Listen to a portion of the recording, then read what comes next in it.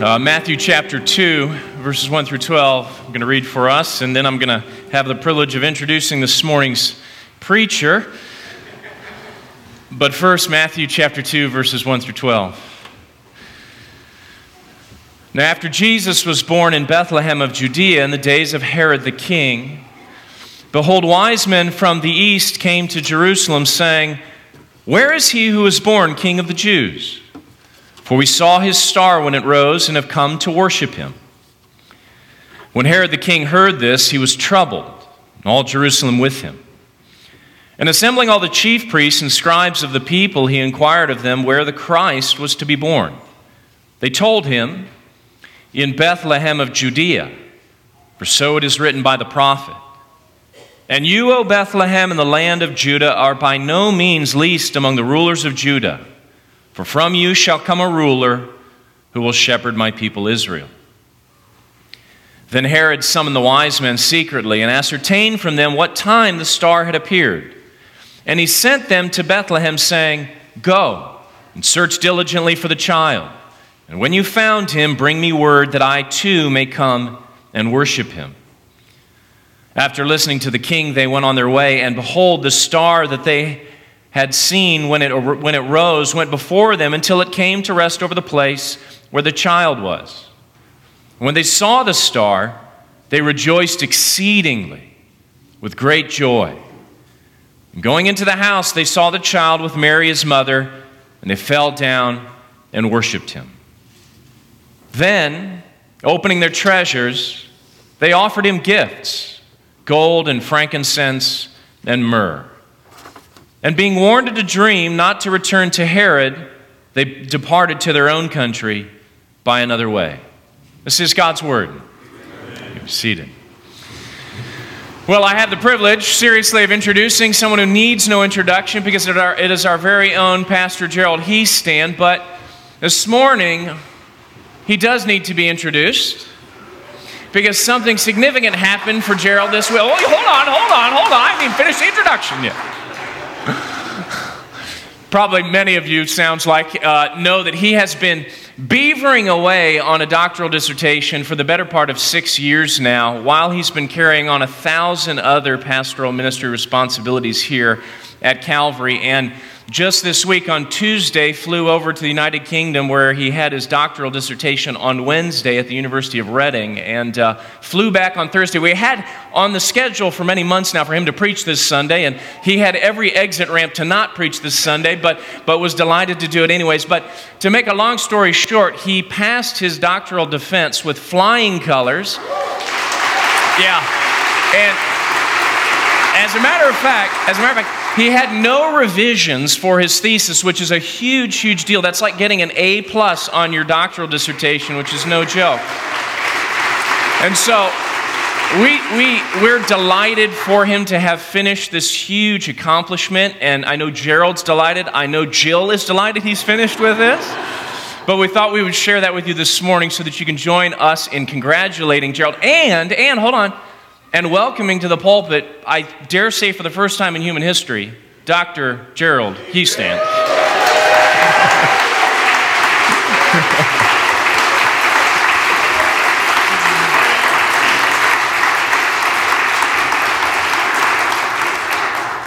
Well, I'd like it if you would all cheer like that every time I come up to preach. Just kind of keep that going. Well, thank you. That's very kind. Thank you, Dr. Wilson, for that introduction. All right, well, back to business here, folks. So we're working our way through our Advent series on Jesus, our child king, from the Gospel of Matthew. And so we're picking that up again today with the text that Pastor Todd has already read for us. And Advent, of course, is a season where we celebrate Jesus, as we're anticipating the day when we celebrate Jesus' arrival. It's a time of looking forward, a time of waiting in anticipation. And Advent is a season that is in many ways similar in the church calendar to Lent.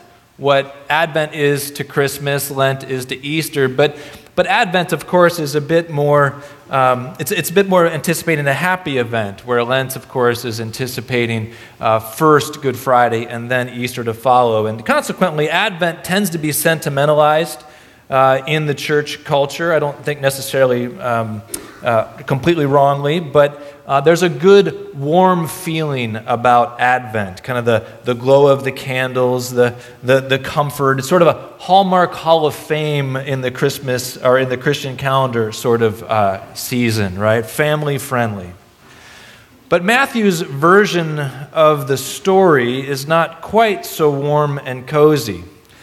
As we've already seen from the text this morning, there are some dark, ominous tones that are beginning to emerge in the musical score. And next week in our text, things are going to take a very tragic and dark turn with the slaughter of the innocents.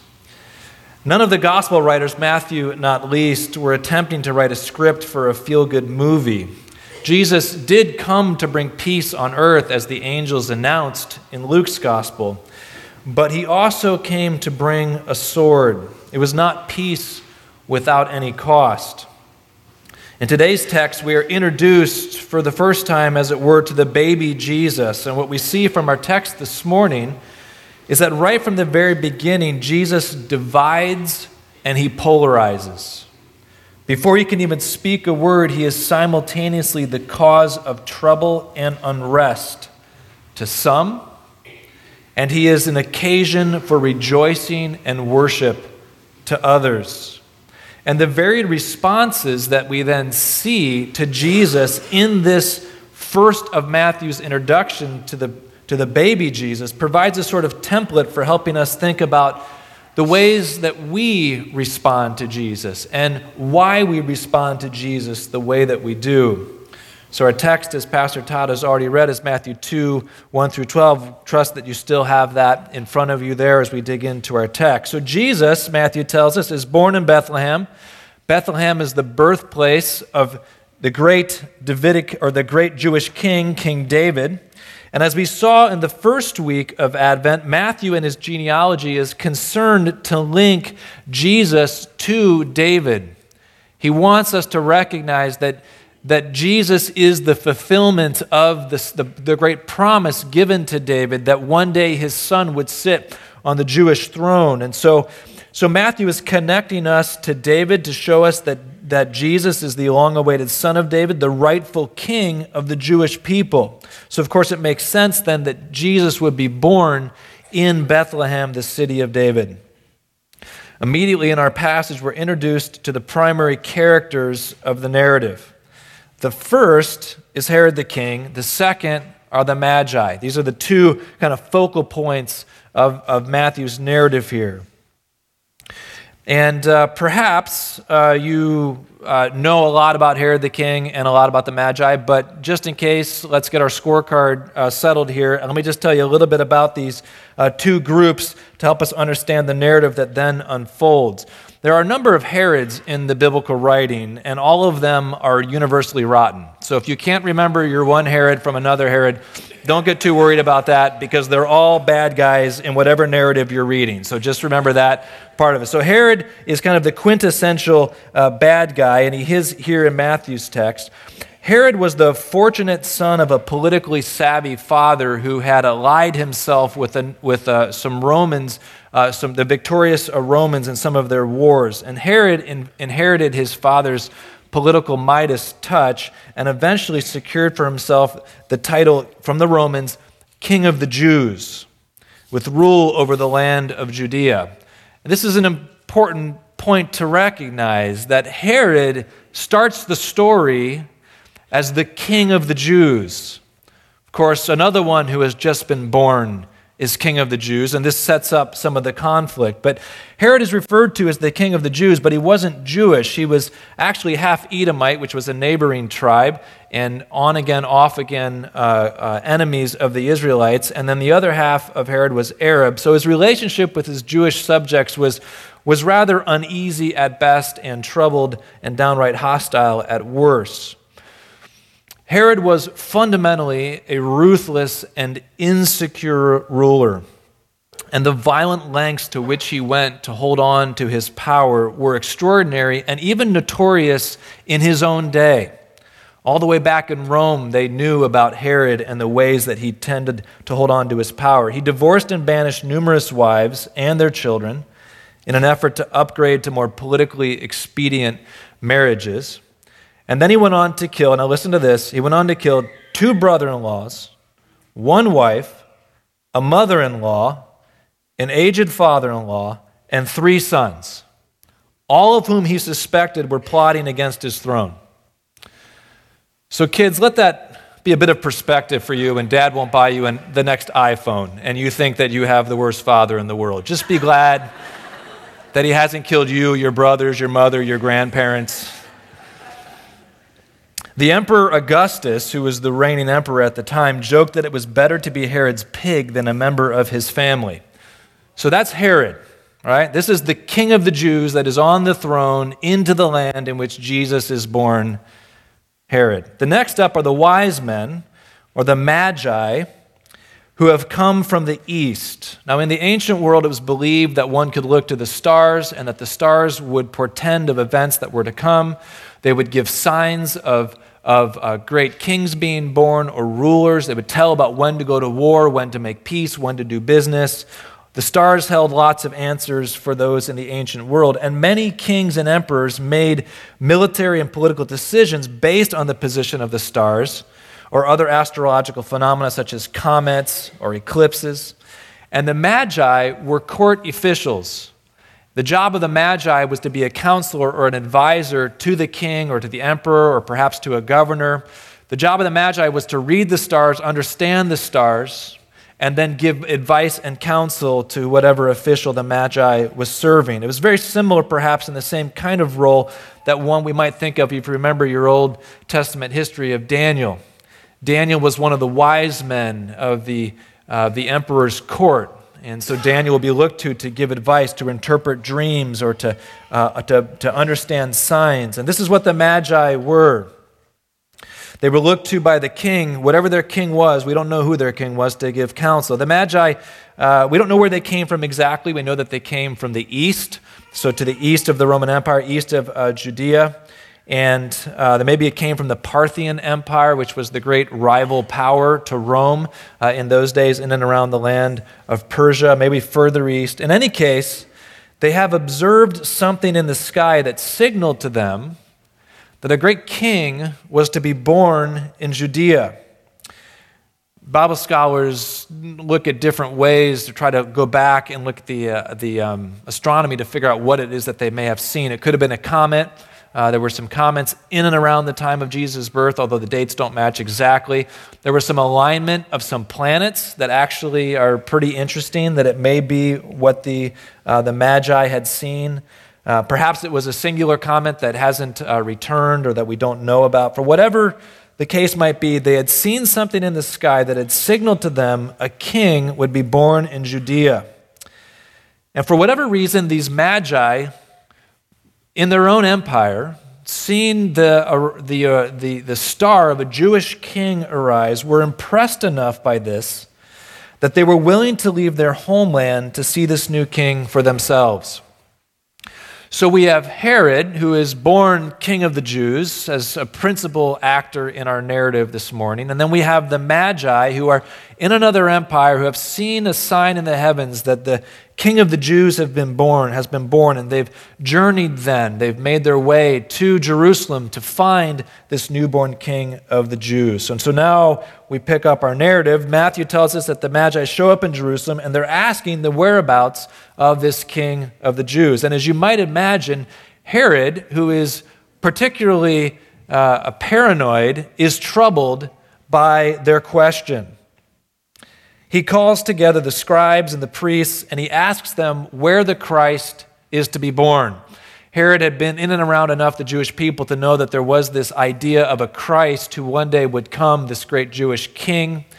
And so he wonders perhaps if the Magi have come and seen a sign, that maybe this is a sign of this Christ figure that the Jewish prophets have spoken of. And so he calls together those who understand the law, And he asks them where the Christ was to be born. And the answer comes back that the Christ was to be born in Bethlehem. And you, O Bethlehem, in the land of Judea, are by no means least among the rulers of Judah, for from you shall come a ruler who will shepherd my people Israel. The idea of a shepherd king who would arise from the land of Bethlehem. Clearly, this is the Christ, the son of David, the great Jewish king. So Herod summons the wise men to them, and he asks them when they first saw the star. He wants to get some of the timing right on this. And he sends them to Bethlehem with instructions to search for the child and then bring him word about his whereabouts so that he too can go and worship him.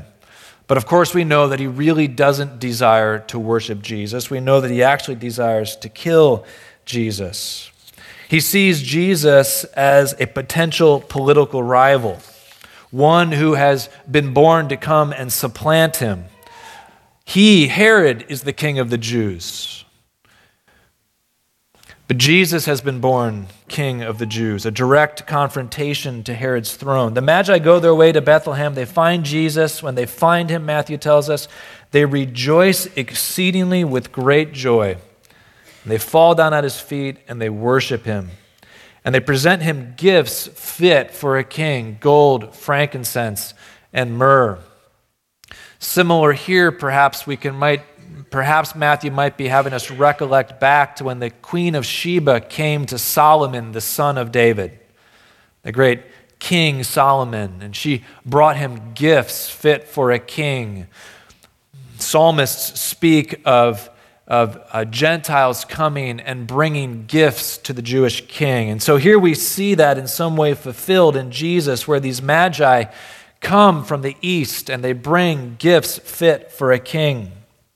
So we have Jesus, the Son of God, born into the world, being sought by two very different kinds of people. On the one hand, we have Herod, who is troubled by Jesus and seeks to kill him. And on the other hand, we have the Magi, who are enthralled by Jesus and seek to worship him. Two very different responses that will mark the whole of Jesus' life. And not only his earthly life, but even on into the present day. All right, so what accounts then for these two different responses, and how do these responses help us understand and think about our own responses to Jesus? Well, understanding Herod's response is easy enough. He fears Jesus as a political rival. Herod, like every despotic ruler, was paranoid and determined to hold on to his power, and he likely didn't know a ton about the promised Christ, but he knew enough to know that there could not be two king of the Jews. It was either Herod's rule or Jesus' rule. It couldn't be both. And Herod was not willing to surrender his rule to Jesus's. Herod's posture towards Jesus brings into stark relief, I think, the same sort of dynamic that happens even today in our own lives. Jesus was and is the King of the Jews, to be sure, but his kingship, we learn as Matthew's gospel unfolds, extends beyond just the Jewish people to the whole of creation, on down through the ages of history, even to the present day. His kingship extends even to you and I. Abraham Kuyper was a great theologian, and he wrote this statement: "There is not a square inch in the whole domain of our human existence over which Christ, who is sovereign over all, does not cry, 'Mine.'" The Father gave to the Son all things. Jesus came as the great Jewish Messiah who was not only the Jewish Messiah, not only the Son of David, but the son of Adam as well. He was the one to whom all the kingdoms of the world belonged. And as Jesus came into the world humble, a baby, into Bethlehem as the son of David and the king of the Jews, he confronted Herod in Herod's claim of kingship. And he confronts us in our own desire for self-rule. We are born into a humanity that values self-rule almost above all. We want to be our own little sovereigns, our own kings and queens. Some of us have this impulse, I think, to lesser or greater degrees. Some of us have this impulse of a higher need to control and to dominate, but all of us have it to some degree. And we want to be in charge of ourselves, even if we don't necessarily need to be in charge of all aspects of our environment. We want to be in charge of ourselves. But Jesus' claim as king confronts our desire to be self-sovereign. Now, we may not be inclined like Herod towards such violent ends, towards violent lengths, but we are inclined to keep Jesus at arm's length. We're tempted to keep certain areas of our lives off limits to his reign. Certain areas where perhaps even as Christians we might say, I'll surrender to the lordship of Christ here, here, here, but not here. Students, perhaps you are willing to surrender to the lordship of Christ when you are at church, when you are at home, but you're not so certain you're willing to surrender to the lordship of Christ when you're at school. Because surrendering to the lordship of Christ at school might complicate things a bit. It would change the way that you speak. It would change the way that you treat other people. It would change perhaps the kids that you hang out with or don't hang out with. And so when it comes to the domain of your existence at school, Jesus is held at arm's length. You adopt the posture of Herod. You want to be your own sovereign at your school. Perhaps it's in terms of business, where you're afraid of what Jesus might mean if you bring him in close and his sovereignty and rule into the workplace. And the way that you conduct yourself, the way that you treat other people, and you want to just go along with the ethos and the ethics that are in place in your workplace, but you know that those run contrary to how Jesus would have you live. And so you keep Jesus at arm's length with your business. Perhaps it's relationships, whether relationships in the home or relationships in the neighborhood or relationships in the workplace, whatever it might be. But there are certain relationships that you value, that you hold on to, or perhaps that you are shoving away. Relationships that you would have to bring close if Jesus was sovereign. Relationships you'd have to let go of if Jesus was sovereign in your relationships. And so you surrender to Jesus in these areas over here, but you don't surrender to Jesus in your relationships. Or perhaps you're here this morning and you're not a Christian yet. You come with a friend, a spouse, your family. I know there are many like that in our congregation. And maybe this is the sticking point for you, is that you rightly perceive that to give yourself to the Christian faith is not to just adopt a system of ethics or a way of living, but it is to surrender yourself to someone who will rule in your place. And you're not quite sure that you are ready to surrender your self-rule. We don't let Jesus in because we don't want him to mess with our stuff. And that's exactly right, because he will mess with our stuff. He does not come as a sage to give advice. He comes as a king to rule, and there cannot be two kings. Herod, just as much as the Magi, saw Jesus for who he was. But Herod wanted to hold on to his self-rule. What about the Magi? Why did they seek Jesus? What drove them? It might be tempting here I had to think about this for a little bit. It wasn't obvious to me right away what drove the Magi. My first thought was a bit cynical. And it's tempting perhaps to think of the Magi as simply following a path of political expediency. Magi visited Nero, the Emperor Nero, when he rose to power. They came from the east and they brought gifts to Nero, and there they honored him as the great emperor of the Romans. And we might think that perhaps the Magi in that situation are simply working out their alliances and they're trying to get on the good side of the Roman power. Perhaps the Magi in the east are doing something similar. They see a neighboring kingdom and they see a sign in the heavens, and so they want to come and get on the good side of this new Jewish king. If a new Jewish king was to be born, let's be on good terms with him. Let's position ourselves to be advantaged by the relationship. He wasn't as much of a direct threat to Herod or to the Magi as he was to Herod, so they could just as easily get along with him. Maybe that was their motivation. But Matthew doesn't present the Magi in such a cynical light. Something more than political expediency seems to be driving them. No doubt when they arrive at the humble birthplace of Jesus, any illusions that they would gain a political advantage from their association with Jesus died with the smell of the manure in the manger. He clearly was not going to be destined for something great. It might have seemed to the Magi when they showed up in the humble village of Bethlehem. And they approached Mary and Jesus.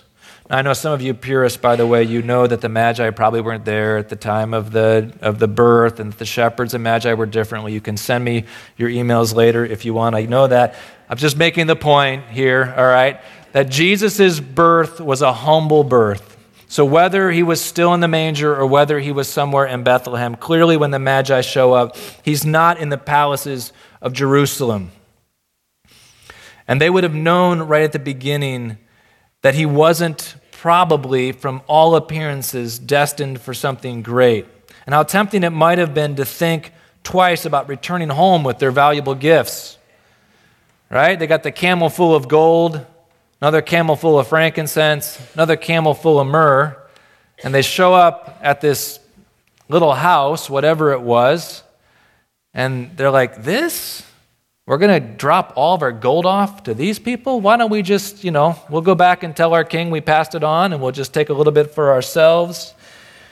I don't think it was political posturing. Taken at face value, they really believe that they have seen a divine omen in the stars, that the gods or God have spoken to them, and they are overjoyed to see the face of the one whose birth had been so unusually and dramatically foretold. No doubt they do not fully understand who they have encountered. How could they possibly understand who they have encountered? Not even Jesus' disciples understand his full identity until after his resurrection. But the Magi know the divine when they see it. They rejoice when they find Christ, and they worship at his tiny feet, not because they think he will provide for them a political advantage, how unlikely that might have seemed at the moment, but more simply because they believe him to be worthy of worship. And so we see in the Magi the purest and truest response to Jesus. We worship him because we believe him to be worthy of worship, not because of what he can do for us, but because of who he is. So who are you more like this morning? Are you more like Herod, seeing Jesus as a threat to certain areas of your life, perhaps the whole of your life, such that you want to keep him at arm's length, away from certain rooms in the house of your life, or perhaps from the whole house altogether? Or are you more like the Magi, seeing Jesus as worthy of worship simply because of who he is? And here's the irony of it. We keep Jesus at bay because we believe he will wreck things. We believe if we let him into our business or into our school or into our friends or into our marriage, into our entertainment choices, that if we let him in, he's going to wreck things and ruin things. But surrendering to the kingship of Jesus is the only way to know peace. Jesus does not ask us to bend the knee to his kingship simply so he can assert his dominion over us. He is not like Herod, some megalomaniac who is insecure about his rule and sovereignty. He asks us to bend the knee because human knees work best when they are bent before him. We lack the resources and the wisdom to self-govern. However much our world and our self-help books tell us to the contrary. If we want to know joy, true joy, if we want to know peace, true peace, then we must surrender our lives and all that we hold dear to the one who is truly King of all. And the great gospel truth is that when we worship him for who he is, simply because he is worthy of it, in the posture of the Magi, not because of what we think we can gain from him, he in turn uses his kingly power to bless us in his time and in his way. Irenaeus, the great church father, wrote these words: "If then you are the work of God, await the hand of God." And the hand he refers to is Jesus. It's a way that he refers to the Son. If you are a work of God, await the hand of God, who does everything at the appropriate time for you who are being made.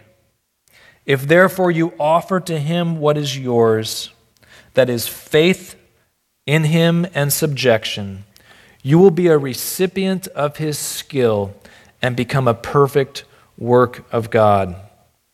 When we offer what is ours to God, when we offer ourselves to God, we become a recipient of his skill and we become a perfect work of God.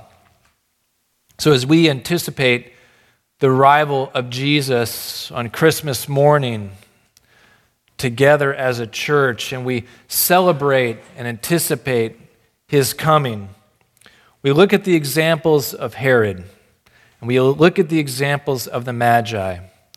And I would encourage myself to take some time and to reflect and think as we continue on through our communion service about where in your life you're responding to Jesus more like Herod than the Magi, and where in your life you're responding to Jesus like the Magi more than Herod. Perhaps there are some areas that you need to let go of and let Jesus in. Let the Holy Spirit speak to you now in the coming moments as we reflect on who Jesus is and wants to be in our lives as the King of the Jews. Let's pray.